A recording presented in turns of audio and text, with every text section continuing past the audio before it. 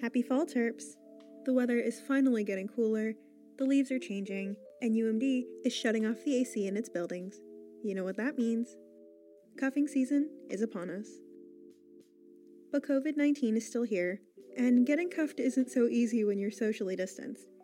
Maybe the pandemic ruined your summer fling, or told you that texting your ex was a good idea. So in the spirit of the season, we're bringing you stories of love in the time of coronavirus. Welcome back to Offbeat, a podcast by the Diamondback. I'm your host, Anastasia Marks. If you're not familiar, you might need an explanation on what the heck cuffing is and why is there a season for it. Here's Tristan, a senior here at UMD, to fill you in. So the cuffing season, if I'm not mistaken, it's like, fall and winter when it starts getting colder, people start getting straight into like longer term relationships that then tend to terminate like in the spring, summer when everybody goes back outside and stuff. This is usually when you see all the cute fall date photos, complete with cable knit sweaters and trips into DC. But now it's a little different, since it's a lot harder to get cuffed from 6 feet away. And some students really are trying. It's a lot of Tinder, and you're on Tinder, and then you're there, and you're swiping, and you're just really internalizing the absurdity of life in every single swipe. Tyler Hoffman is a senior at UMD majoring in math. He's been working on finding a relationship. It's going less than well. It's kind of just screwed, really, is the long and the short of it. You can set up a date, and then I feel like you learn very quickly what other people's risk tolerances are, and then that can, shut things down all too quickly. Tyler lives in a house in College Park with some of his friends. They're under some pretty strict self-imposed social distancing rules, which is great for public health, until you're trying to date, which he was. Have you had any dates since COVID? Yeah, I've had a few. I had exactly one that I was able to run by my roommates and actually get within 6 feet of her. So that was nice. And then I promptly learned that we had zero chemistry and never saw her again. And he's not the only one, because somehow it might be even harder to get cuffed when you're not on campus. Unfortunately, I have gotten zero matches since my relationship ended. This is Reese Levin. He's a junior journalism major. Though he'd normally be in College Park, he's home this semester because of the pandemic. Reese was actually seeing someone before the pandemic started. She didn't go to this university. But when everything stopped on March 12th, that did too.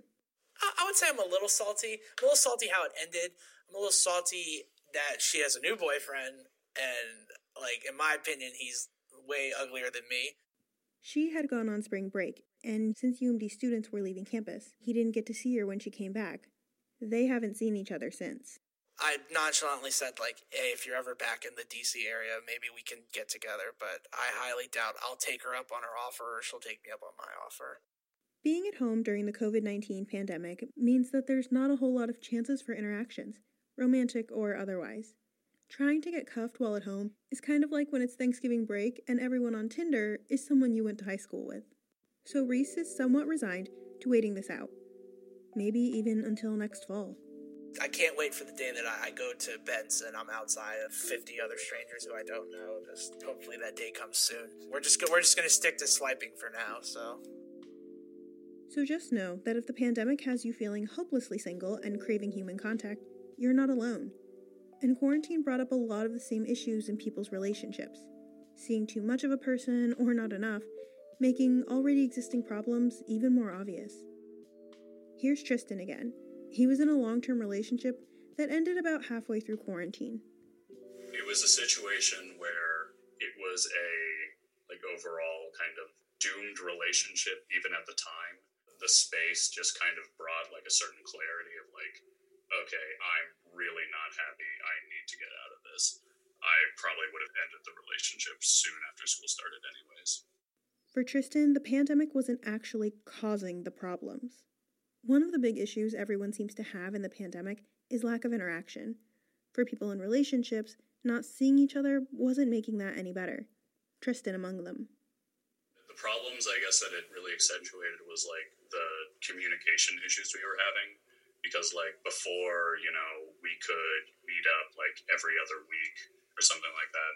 talk things through. It was just kind of me getting cold feet, me not wanting to step on any eggshells, me not wanting to end it because I wasn't accurately articulating exactly what I was feeling in the relationship. So, is cuffing season dead? Cuffing season might just have a late start. While everyone is staying inside and socially distanced, there's been this common enemy for all relationships: that communication breakdown. My name's Brita Miller. I'm a junior double major with journalism and Spanish. She also went through a breakup in quarantine. Basically, it just got to the point where I didn't feel like there was enough communication or there wasn't enough effort. She tried long distance, and it was going well for a while. At first, it wasn't that bad. Sometimes they say, distance makes the heart grow fonder. We got closer by being apart at first. We just, tried to do some fun stuff, doing BuzzFeed quizzes over the phone. It was just, something fun to do, and you're like, whoa, my future food soulmate is a burrito. I don't know. You know that point in quarantine when you stopped hearing from some of your friends every day? For Brita, that happened around May. Finals were coming up, and I was still very involved despite being home, and I feel like I wasn't getting that energy. I know it's hard subject, but could you describe the breakup to me? How did that go? Was it over the phone? Yeah, it was over the phone. We had scheduled a FaceTime date kind of thing. It just kind of got blown off because he forgot about it. So that obviously really hurt me. He still can't make time for me, and it escalated into both of us getting really upset. This is getting grim. But sometimes, just sometimes, the pandemic doesn't destroy everything.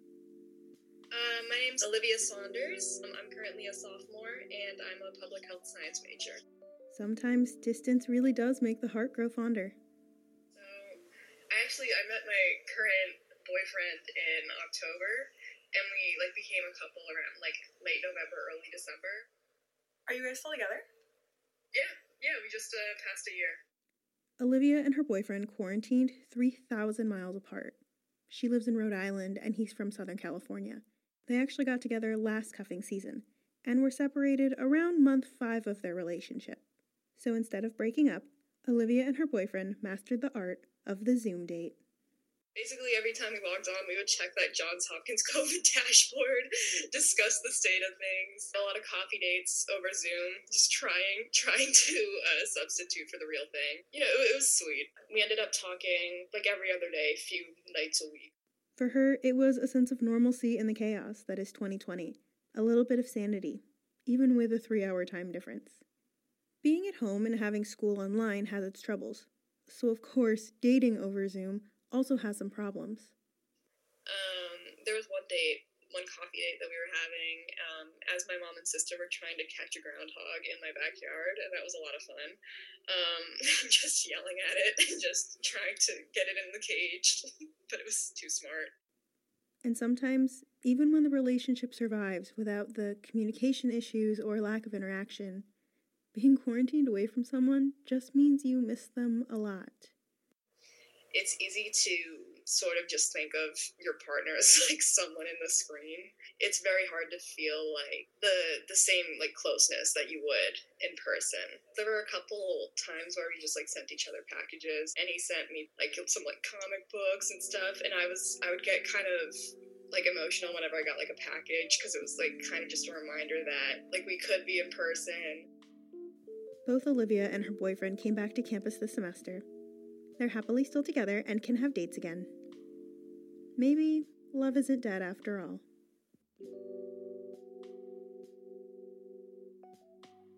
Right now, everyone is focused on getting tested for COVID-19. But what about STIs? Sexually transmitted infections are a big deal in college-aged people. In 2016, the College Park zip code had the highest rate of chlamydia in the state. COVID might be changing the ways college students date, but how has it affected STI testing? Where is STI testing being offered? How has the pandemic affected this? Where can students find sexual health resources on campus? We're here to answer some of your questions. STI testing is available this semester for free by appointment on a weekly basis through the Self-Test Clinic at the University Health Center. On Tuesdays from 1 to 4 p.m. on the center's front lawn, it offers free safer sex resources to the campus community, including external condoms, internal condoms, dental dams, lube, gloves, and abstinence kits too. The UMD Help Center is also still offering students free sexual wellness items and pregnancy tests while keeping transactions completely confidential. Here's reporter Maddie Peak with more. After seeing that the university provided this free STI testing, I wanted to talk to some experts to see why the university has struggled with the problem of STIs over the years. So I spoke to experts Professor Thurka Sangaramurthy, professor of anthropology here at the university, and Professor Hongji Liu, who's a professor of epidemiology here at the university.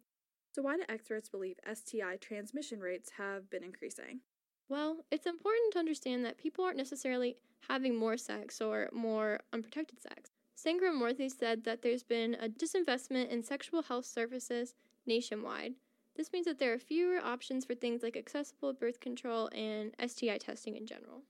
And the coronavirus pandemic hasn't helped. She explained that the pandemic has further reduced the sexual health resources available to students. Fewer resources can lead to fewer people getting tested regularly. And hooking up during a pandemic involves taking additional safety precautions, like making sure your potential partner has been tested for the coronavirus before you get into anything. But that shouldn't stop people from talking about non-pandemic related safe sex practices too. Experts advise people to use protection, especially if you're having sex with someone you don't know. Professor Liu, who's both an expert in coronavirus research and sexually transmitted infections, talked about the importance of wearing a condom because that can prevent sexually transmitted infections as well as the coronavirus, as there's some evidence that coronavirus can be passed through semen as well. So it's really important to have a conversation with your potential partner about their sexual health history as well as if they've been tested for the coronavirus recently. And if you slip up, Plan B can be purchased from the University Health Center Pharmacy or from 3 convenience shops on campus: 251 Shop, South Common Shop, and the Union Shop. Here's your friendly reminder to get tested for everything this cuffing season terps, and if you're going to get cuffed, do it safely. If you have a question you'd like us to answer in a coming episode, tweet us. We are at DBK Offbeat. And if you want more information about UMD's STI testing or COVID testing data, visit our website, dbknews.com. This episode was created by Kimmy Fleming, Rosa Pio, Sahana Jayaraman, Sarah Chernikoff, Lena Bentahar, Maddie Peak, and myself, Anastasia Marks. Thanks for listening to another episode of Offbeat. We'll talk to you soon.